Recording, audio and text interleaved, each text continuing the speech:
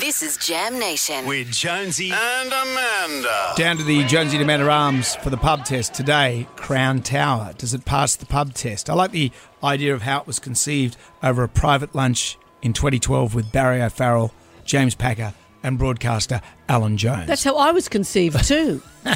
They're all sitting there eating nuggets and chips. And saying, let's make a big Richie casino. Why aren't we doing stuff like that? Well, why aren't we having power lunches like that? I like the architecture of it.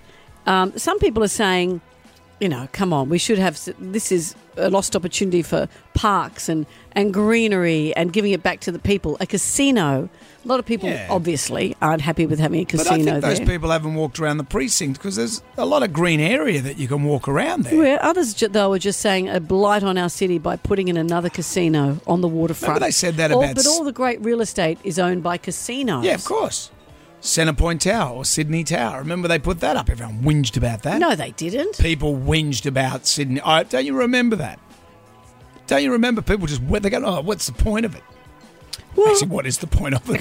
A few years later, they're all right. When I see it, I go, hey, there you go. That's all right. I like that thing. Crown Tower. Does it pass the pub test? I don't think so. I'd love to eat down there at Barangaroo, but to look up and it just looks like a giant penis. It can just put me off my feet. No, it looks like a big dildo. Well, whoever came up with that design's an idiot. Why does everything got to look like a Richard Creanium instead of having something that looks like a vagina instead? It's all right. I don't know about the shape of it. It kind of doesn't suit the city much, so it's a bit of an eyesore. No, it doesn't. My girlfriend and I just chuckled when we saw it for the first time. It looks like a giant penis for all the dickheads that go there.